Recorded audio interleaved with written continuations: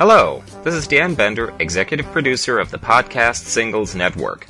Today I'm excited to present Single Living, a podcast that brings you straight talk on everything that concerns today's singles, including relationships, dating, travel, and financial security.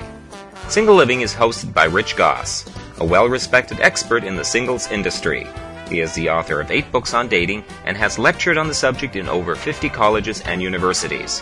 Rich is frequently interviewed by the news media, including Oprah, CNN, Fox News, and the Wall Street Journal, to name just a few. And now, here's the host of Single Living, Rich Gosse.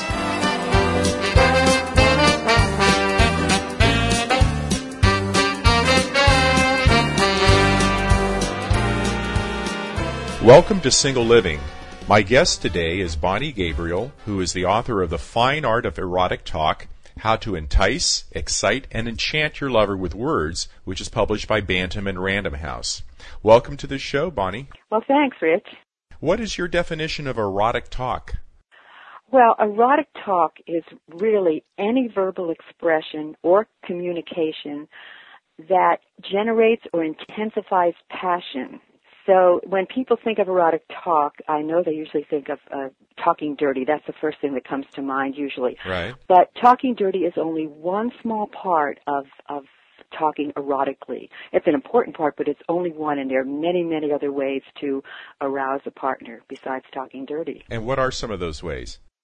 Well, one of them is simply verbally appreciating your partner with words like, when you touch me like that, it feels so nice. Or when you put your arm around me while we're walking, I just love it. Just letting them know that any kind of attention they give you that's affectionate in a physical or emotional manner really turns you on. Also, in terms of endearment, just saying words like baby, yes, honey, sweetheart, will get some of those juices flowing. Or teasing, or letting them know that you plan to have your way with them, in a few hours. Like, when I get you home tonight, you know what I'm going to do to you? I call it preview of coming attractions. Making erotic threats. Yeah, exactly. Threat is a pretty heavy word, but yeah, in a sense, in a very positive sense. Since many of our listeners are single, at least just about everybody is single who's listening to the show, can you give us some tips on how to use words to attract or turn on a new partner? Oh, absolutely.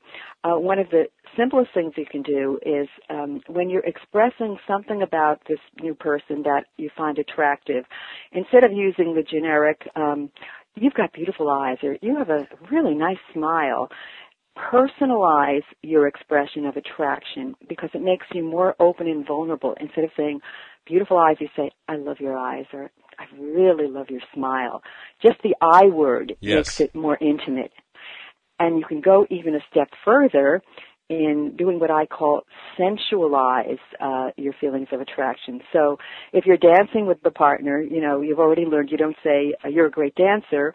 I love to dance is better. But even better, when you sensualize it, you say, I love the way you feel in my arms. Yes. Because that's a kinesthetic feeling that you're doing. Or if you love their perfume, again, you don't say, you've got a great smell, your perfume smells great, or even, I love your perfume, but I love the way you smell, because it puts that sensual feeling of the senses into your expression. It's kind of interesting you saying this, Bonnie, because, of course, when people talk about anger, they always say the way to communicate with another person and not get them too angry or defensive is to use an I statement instead of a you statement. But you're going to a totally new realm, erotic talk, saying the exact same thing. Don't use the word you, use the word I. Those I statements make for greater intimacy in communication.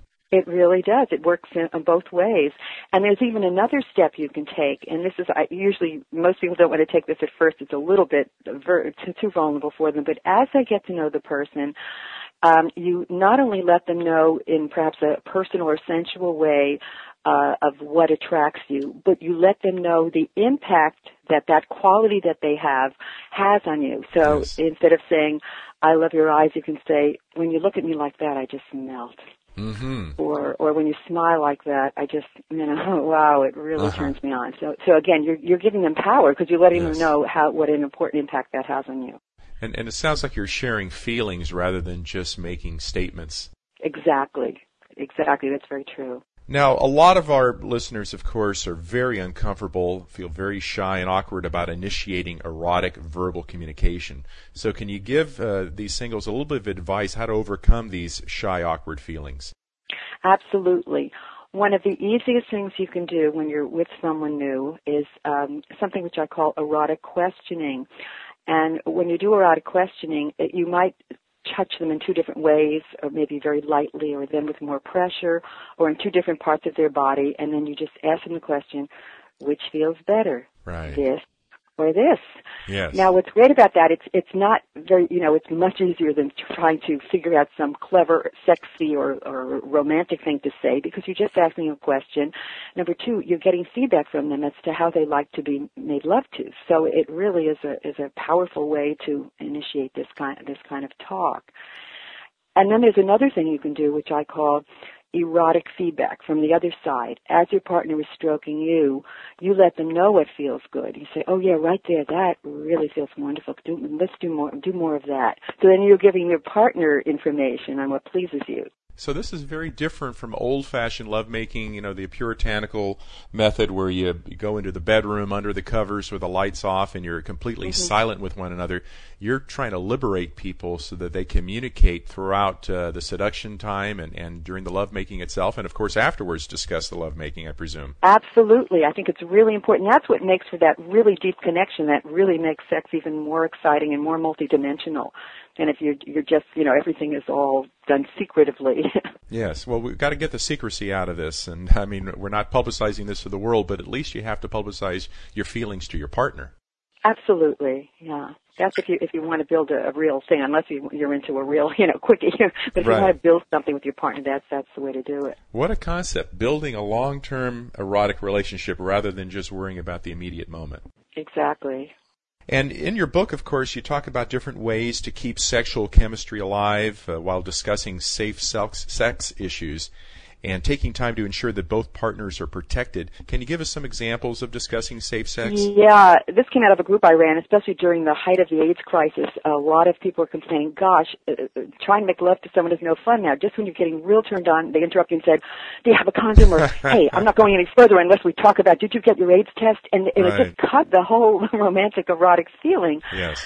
So what I figured out to do to prevent that from happening is, instead of letting the person know how worried and concerned you are, that's the negative, you let them know how excited and turned on you are. The reason as to why you need to have the safe sex talk with something like, I am so excited, I'm so turned on right now that if we don't, stop and have our talk, I'm going to have trouble, in a few minutes. I'm going to be able to stop it. I won't be able to control myself. You have this, incredible power, and so you give them a sense of confidence. Wow, hey, this person really is turned on to me, and then you can say something like, I'd be able to relax and enjoy you so much more if I knew we had protection. Right. Or you might say something like, I want access to all of you, so let's play it safe. So you talk about the positive result that will come from having protection rather than, watch out. Right. And of course, timing in this, as in everything, is crucial. You want to have the safe sex talk before the sex rather than during, which ruins the mood, or after, of course, is the worst time. Oh, my gosh. Definitely. Definitely want it before. And there are even things you can do if sometimes you do forget, and in the middle you say, I better go to the drawer and pull out the condom or whatever you're using. So even during those moments, as your partner is going to fetch for something to make it safe, you can keep the erotic talk going, saying, but when I get you back into bed, you talk again about what you're going to be doing as you get back into bed, keeping the flow going with words. Yes. So you don't interrupt that moment. Now, in your book, The Fine Art of Erotic Talk, you describe ways to keep sexual chemistry alive while discussing safe sex, but you also talk about what if your partner is making love to you in a way that's turning you off? How do you stop him or her without appearing critical or breaking the romantic mood? Well, that's really important, because there's nothing worse than if you say, hey, don't do that, ow, or something, or, oh, I don't like that. Yes. Boy, that not only it puts a damper on things. I mean, everybody is more vulnerable when they're in that space, and it can really, really cut off any positive feeling that you're having. So I say to people, instead of talking about what turns you off, what you don't like, let your partner know what you want instead. Yes. So if they're touching you too hard or too fast or doing something too fast, you say, you know what I would really love right now? If you would go really, really slow, or if you would, stroke me right behind the ear, that's a really sensitive spot for me. So again, giving them information, letting them know what would really work helps them, and it empowers them rather than criticizing them and telling them what's wrong. What would you say turns women off the most in the way that men make love to them? Well, I think using a harsh voice sometimes. They sometimes will. The worst thing that's happened to women report is they call out the wrong name in a moment of passion. Right. call out the wrong name, or they. It's sometimes different for different women. They immediately assume, a lot of men assume that women all like to be made love to in the same way. Yes. And some women the men said, you don't like that? Gee, my last partner loved it. like it insinuates that what's wrong with you, Right. Well, that's a double error there. First of all, you're referring to the previous partner, which is a no-no, and then secondly, You're putting your current partner down, so you're really blowing it. Absolutely, that's right. So those were some of the common ones. Then people have individual things that they don't like. A lot of women don't like it when men start talking dirty to them too soon. They said they really want them to wait until they're in a state of intense passion. Otherwise, they feel really, it turns them off a bit. So a man should not come across prematurely as a dirty old man. He has to wait until he has more intimacy with her before he can start talking dirty. Yeah, especially with a new partner. Now, once they have an established relationship, sometimes then it's okay, but that you have to play that one by ear and really know your partner. Right.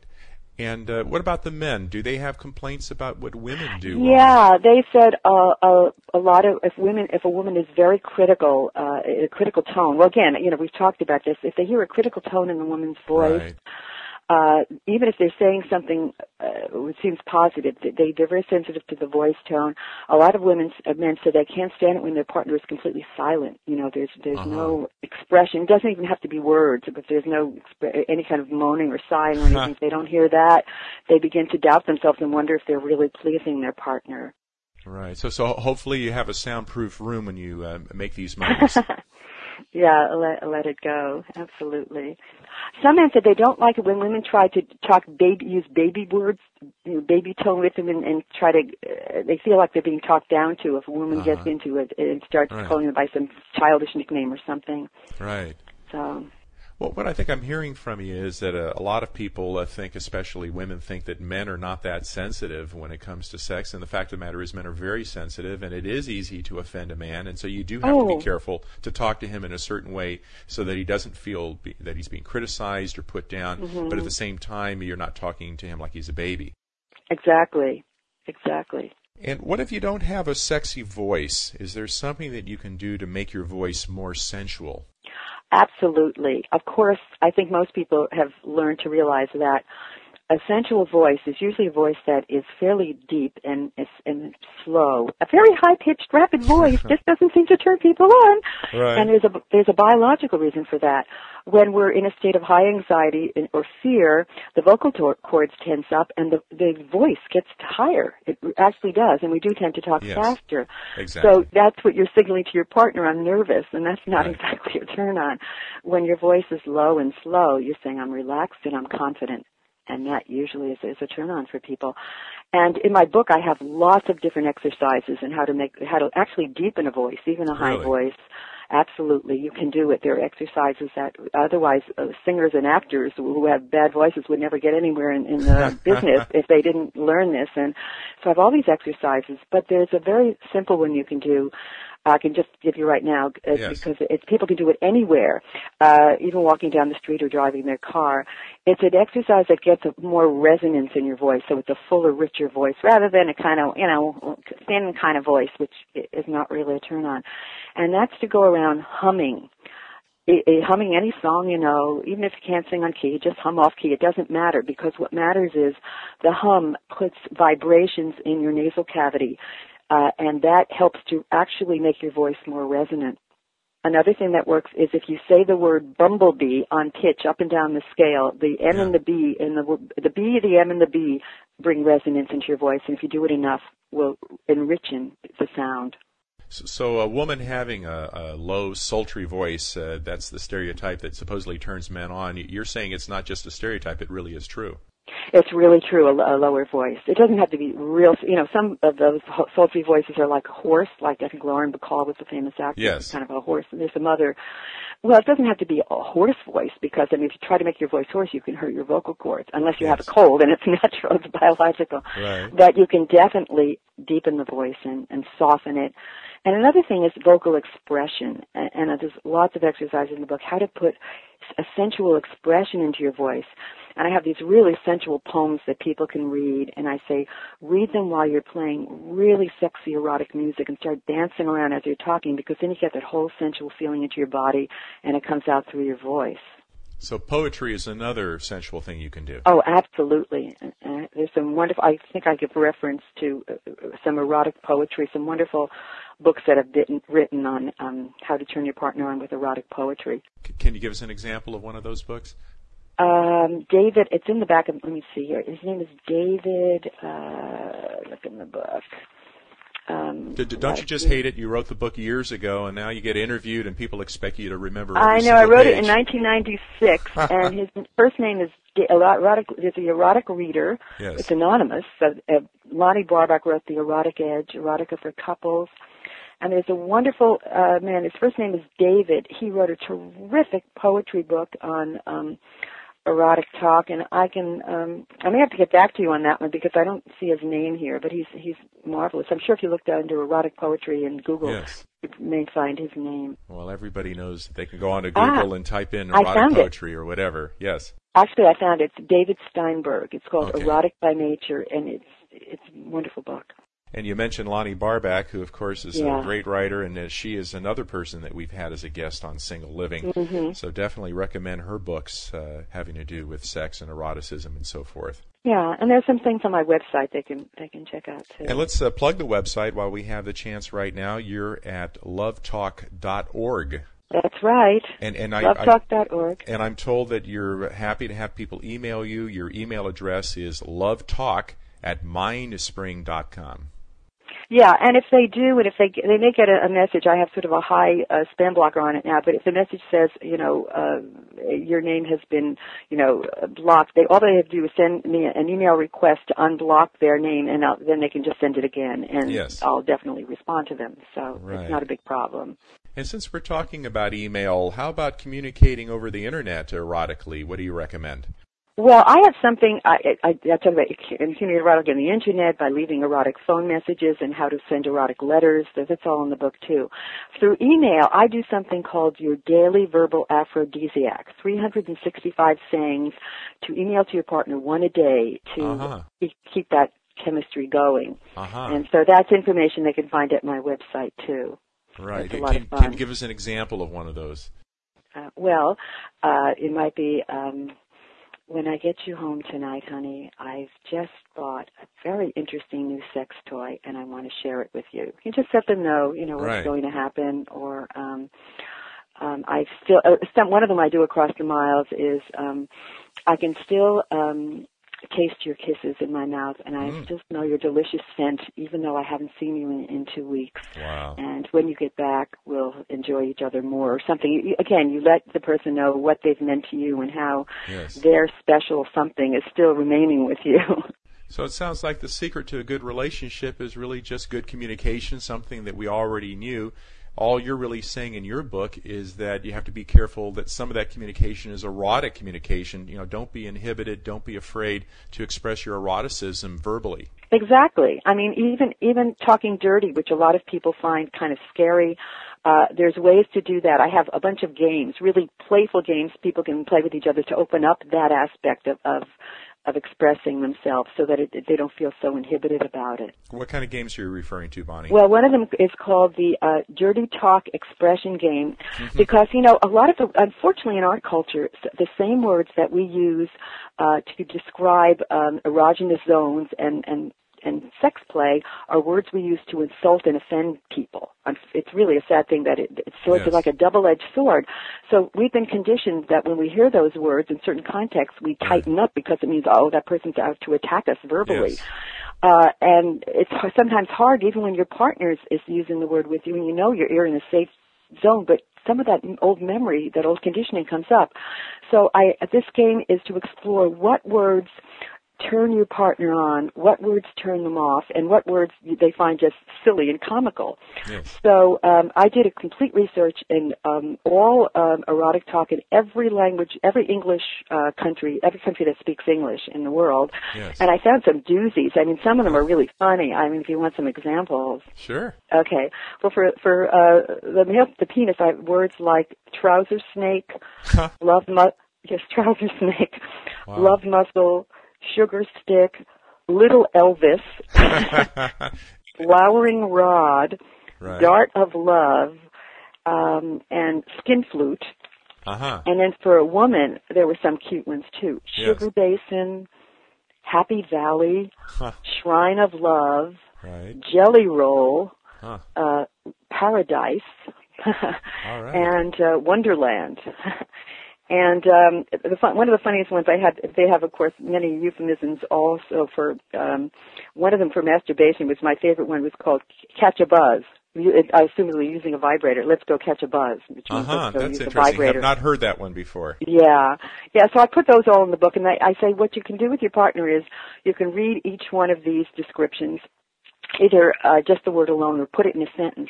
And then as the partner hearing the word, you can notice how you react. Either you might say, ooh, that's a turn on, I like that, or ugh, that makes me feel really closed off, I don't like it, or that makes me laugh. And laughing is good because it just relaxes you. So it's good to take note of what works for your partner and vice versa.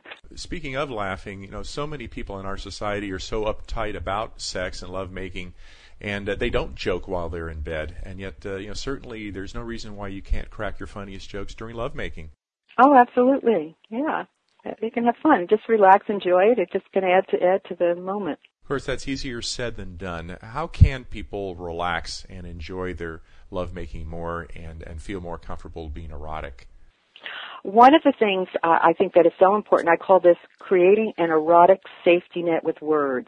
And that has to do with creating a place where you are non-judgmental and inviting anything that may come from your partner and vice versa. And this is very important if you're going to share fantasies, get into the, erotic fantasies with your partner, because so many people have fantasies that they consider taboo and shocking. If they told their partner would be very critical of them. Right. So I say, especially in sharing fantasies and also in lovemaking, it's very important to hold a non-judgmental sort of exploratory sense of you and your partner. Now, being human, you can't help sometimes react a little bit negatively if you hear something that doesn't sit right. But instead of saying to your partner, "Ugh, you really would like to do that? Yuck, how awful!" you again, as in the other forms of communication, you take responsibility for your own reaction and say, "I understand that turns you on. For me, that doesn't work for me." You just let them know for some reason or other that turns you off. I mean, some people have fantasies of making love with religious figures, of having sex with a nun or the Pope or something. If you were raised a strict Catholic and you said, "Oh, Yes. What are they saying?" That that you have to acknowledge that it's your issue that turns you off. You don't blame your partner for having a horrible thought. Yes. In fact, to make people feel less self-conscious about their fantasies, I have a whole list of the most common fantasies. For example? Well, making love in public was a big one, or making love with the possibility of being caught. Right. Having sex with multiple partners is a fantasy that some people act on and some don't. Now, just because your partner may have that fantasy doesn't mean they plan to act it out. Yeah, I think you raise a good point, because all of us have fantasies that are not the most pleasant fantasies, not just in the case of sex, but in all aspects of our lives. I mean, how many times have you been driving down the road and had a fantasy of running somebody down who's your enemy? Just Exactly. Just because you fantasize about it doesn't mean you actually intend to do it, and doesn't mean you're a bad person. We all have these hidden fantasies, and Exactly, of course. And if you're going to have a good relationship with your partner, one of the ways of getting intimate is to share your fantasies without putting an obligation on your partner that they have to indulge that fantasy. Exactly. That's very well said. That's very true. Just letting them know that it's okay to have the fantasy. They don't have to indulge it with you unless they want to, unless they choose to. And some of them, people, they think another very common fantasy is being sexually taken, possessed, or dominated. Right. And the other side of that is being in complete sexual control of your partner. Right. Now, a lot of people think, that means I'm going to go into S&M and we're going to go into bondage and discipline, and I'm going to be. You don't necessarily have to take it that far. Some people ritualize it. Some people just like the verbal aspect of it. And in fact, in the book, I have a whole chapter on erotic power play, how to just verbally dominate or surrender to your partner. And how do you do that? With words. Well, if you want, the very simple common way is, you belong to me, or, I'm yours, take me, you can do anything you want with me. Right. But I have some other little rituals if people want to play the dominance and surrender game, how to play it in a very safe way, because I interviewed a professional dominatrix and who explained to me exactly how to do it safely. And they have what they call a safe word, because the word no in that kind of game usually is a turn on. You don't want to use the word no to really mean no. It's just part of the power play. So they use a word that wouldn't fit into sex, like words that like cantaloupe or elephant, a word that would just take you by surprise. Yes. I mean, that really means no, and you don't go too far. But then I have little ritualistic dialogue, like you have the dominator may say, do you know why I called you here? And the other person says, yes, I've been a naughty boy, I've been a naughty girl. If you're playing sort of a teacher-student role.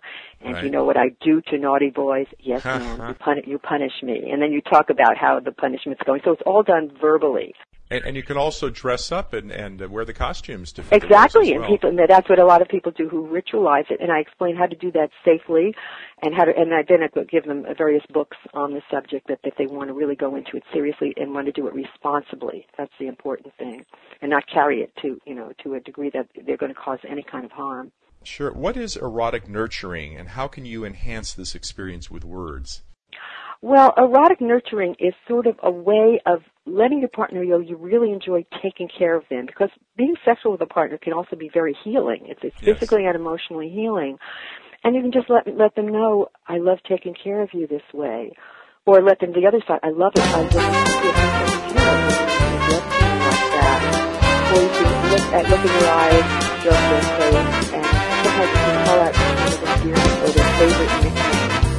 They often open up that more vulnerable the child side will come through and mingle with the more erotic side, and again, it's more dimensional. Your connection becomes more multidimensional.